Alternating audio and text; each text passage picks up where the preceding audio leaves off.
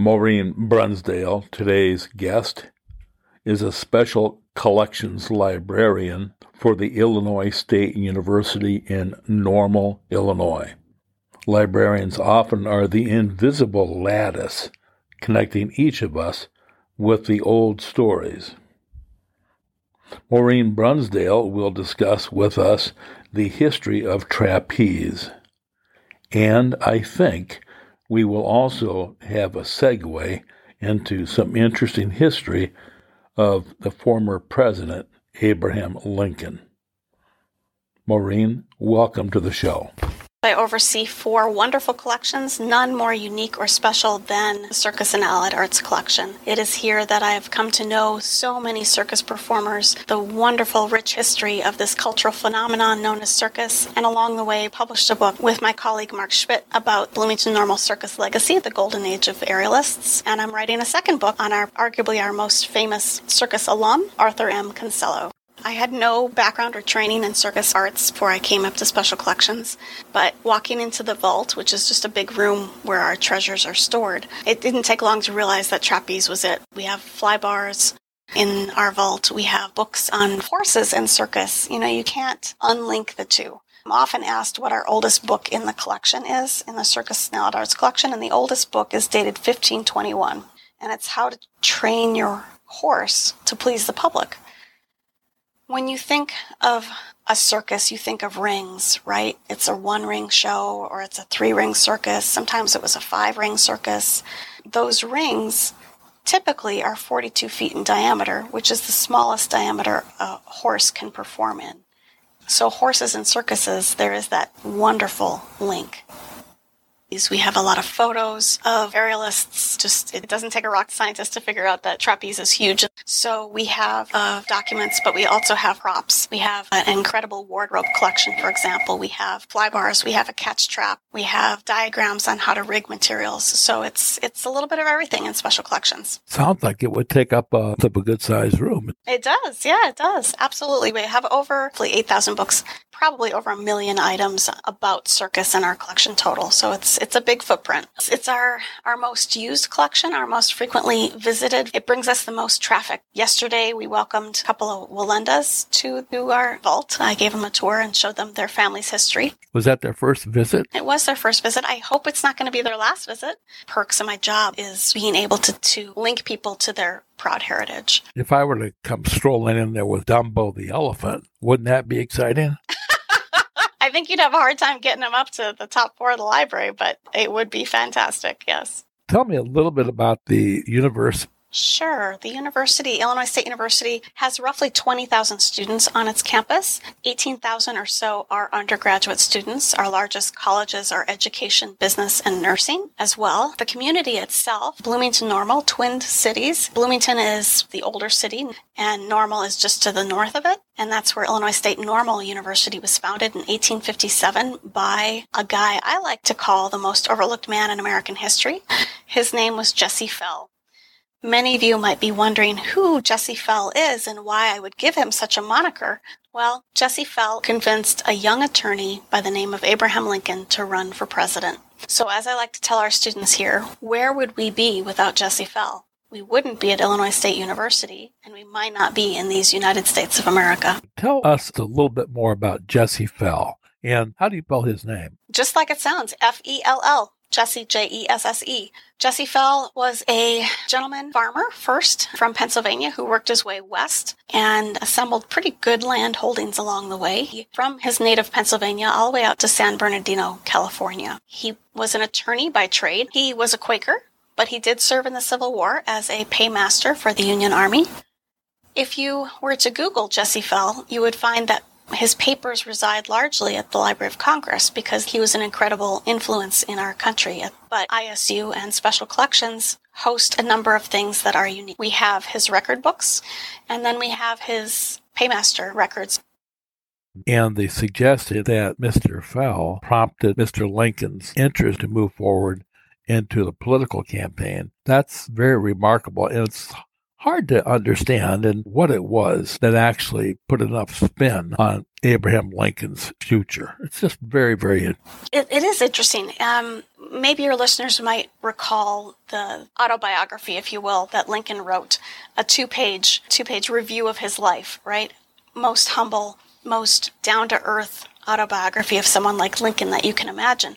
But that autobiography was written for Jesse Fell because Jesse Fell said to him, "You've got to introduce yourself to the voters." He encouraged him to write that autobiography, and that autobiography was found in Jesse Fell's attic. One of the descendants of Jesse Fell's actually turned it over to the Library of Congress. So that's how the world got to see the original handwritten autobiography of Abraham Lincoln. Please tell us a little bit about how it continues. Well, you'll see the trapeze in circuses that are still performing. Cirque du Soleil, of course, also has trapeze elements in some of its shows. Probably for those who are most aware of the flying trapeze, the biggest trick that people can do on it today is the quadruple somersault. Now, when you were a child, Pat, it was the triple somersault. That was the big deal. And now, today, it's the quadruple somersault, only having been accomplished by a handful of people.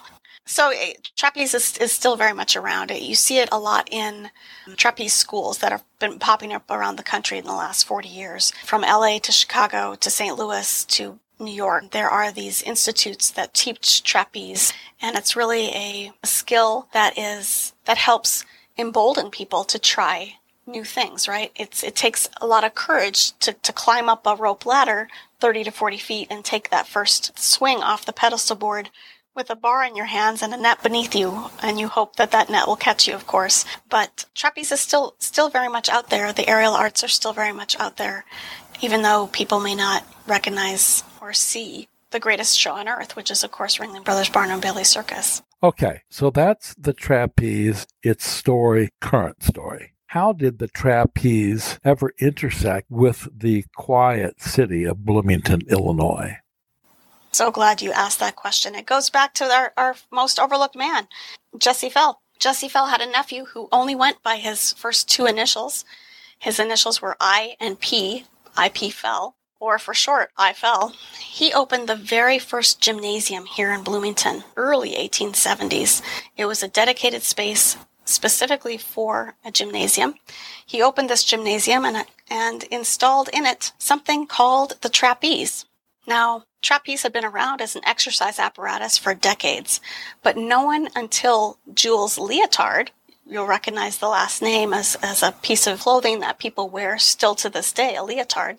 Jules invented, quote unquote, flying trapeze over in Paris in the 1850s as a circus apparatus, something that you could entertain people. People could watch it and be entertained by it. The leap from Europe to America happened pretty quickly, so that by 1870, I.P. Fell installed one in his gym. A couple of young boys from the community by the name of Green, they joined the gymnasium, and every spring this gymnasium would have an exhibition of talent. And the local newspaper wrote a review of what they saw at this gymnasium and said that the Green brothers, who were teenagers at the time, were every bit as good as professionals trooping under the white tops. And of course, by that they meant circus people under canvas. So you'd see the pommel horse, you'd see students on rings, you'd see students on the trapeze, and it was open to the public. And that's how the newspaper reporter saw the exhibition and reported that these Green brothers were every bit as good as circus troopers. And some teenage boys, that's all they need to hear to take off and start trooping, start earning money. And that's certainly the case with the Green brothers. They went out, they started trooping, they came back at the end of the season. The season lasts from April to October, and then October to April, they're back home. And they came back to Bloomington and created the Flying Levans. The Levans is an act that lasted around 50 years, which is incredible. They had a lot of different performers who performed as part of that act, and just kept happening. People kept coming back to Bloomington. There were wonderful barns in this town. There were the YMCA was in town. It had rigging permanently installed in it when it opened in 1909. And these kids who were daredevils, who were willing to take the risk of climbing that rope ladder and taking that first swing. Bloomington being halfway between Chicago and St. Louis, the cost of living here was less than those major metropolitan cities, yet we had rail service. So if you had a winter date, you could get to it pretty easily and, make your money on those spot dates if you could.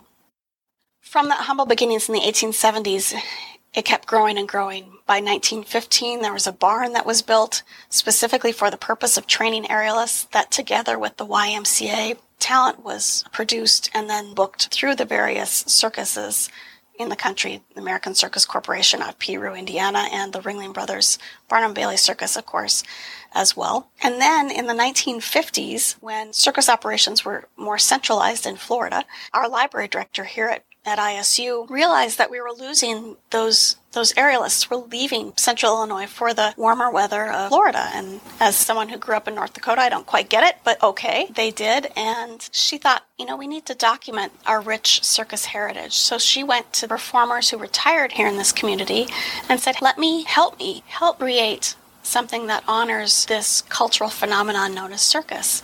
So they worked with her. They donated their scrapbooks, their posters, their contracts, and they were actually the seed for what became the Circus and Allied Arts Collection.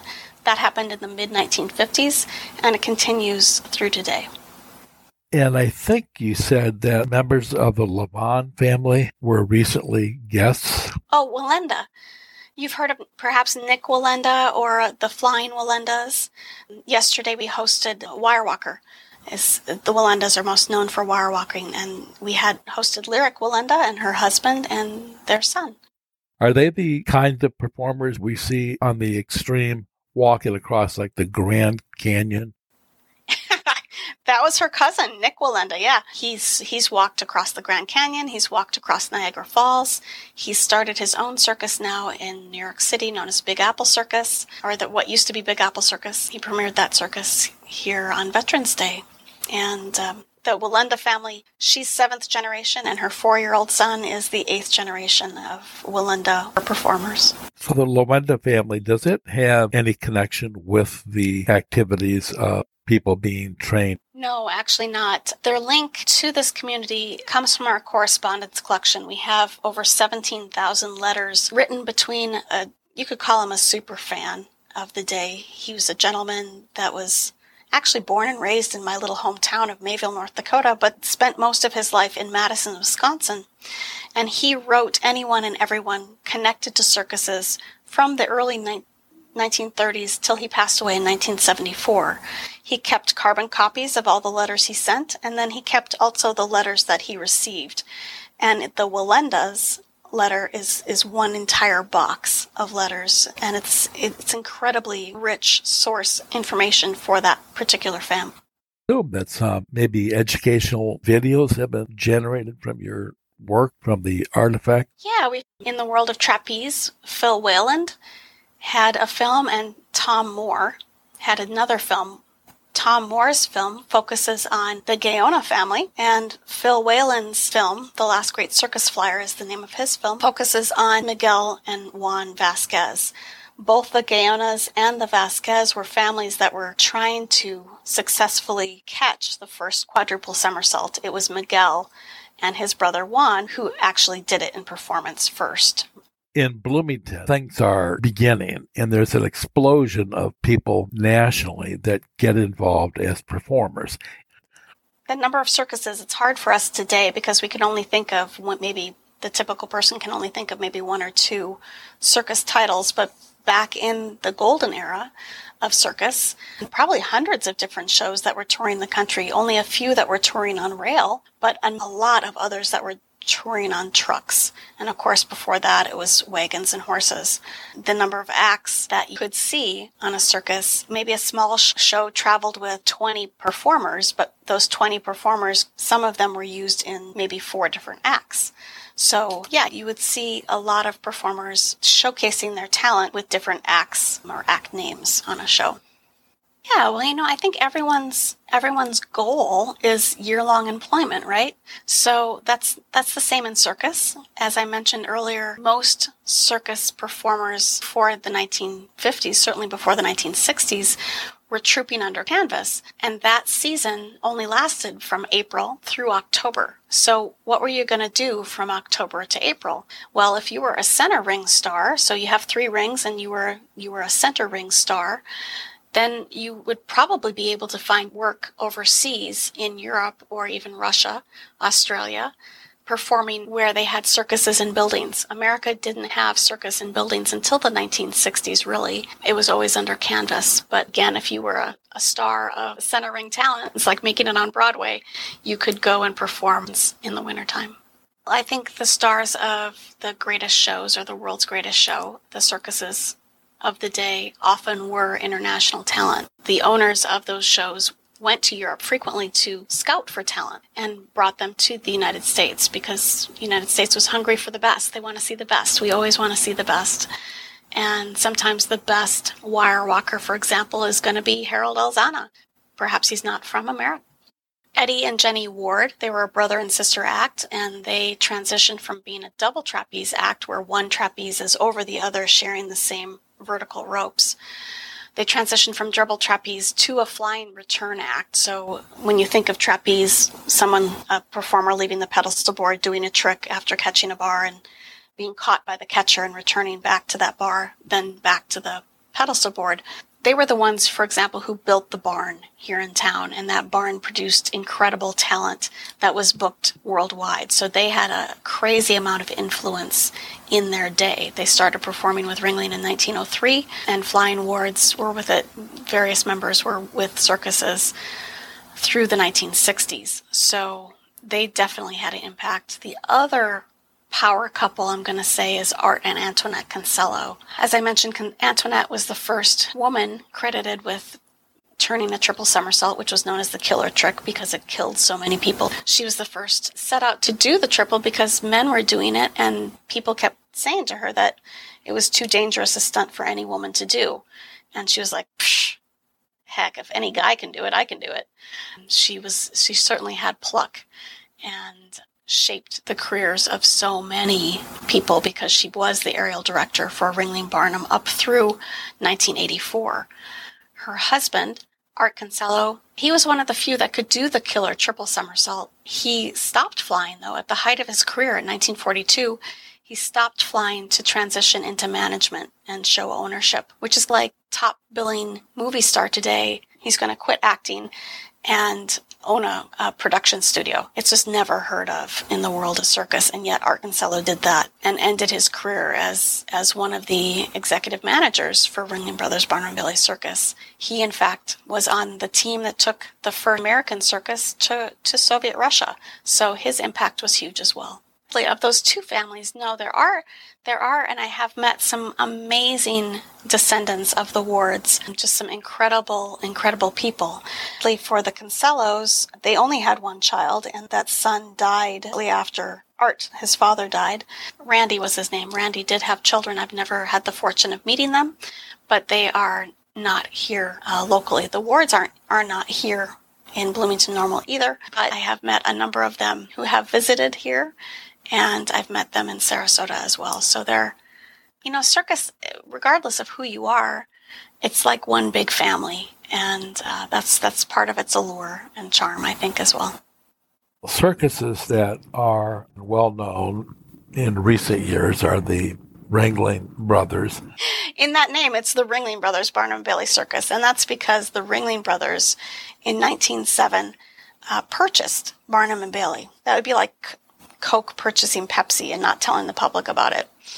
So they did that. They purchased it in 1907, and they ran the two shows as separate entities, knowing the public would pay to see both.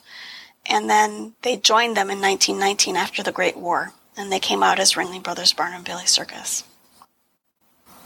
Maureen, you are the most welcome and interesting guest. I thank you for your time. Well, thank you, Pat. It's been a pleasure talking with you, and I hope your listeners enjoy the show. Pat, and as they say in circus, they never say goodbye. They say, see you down the road.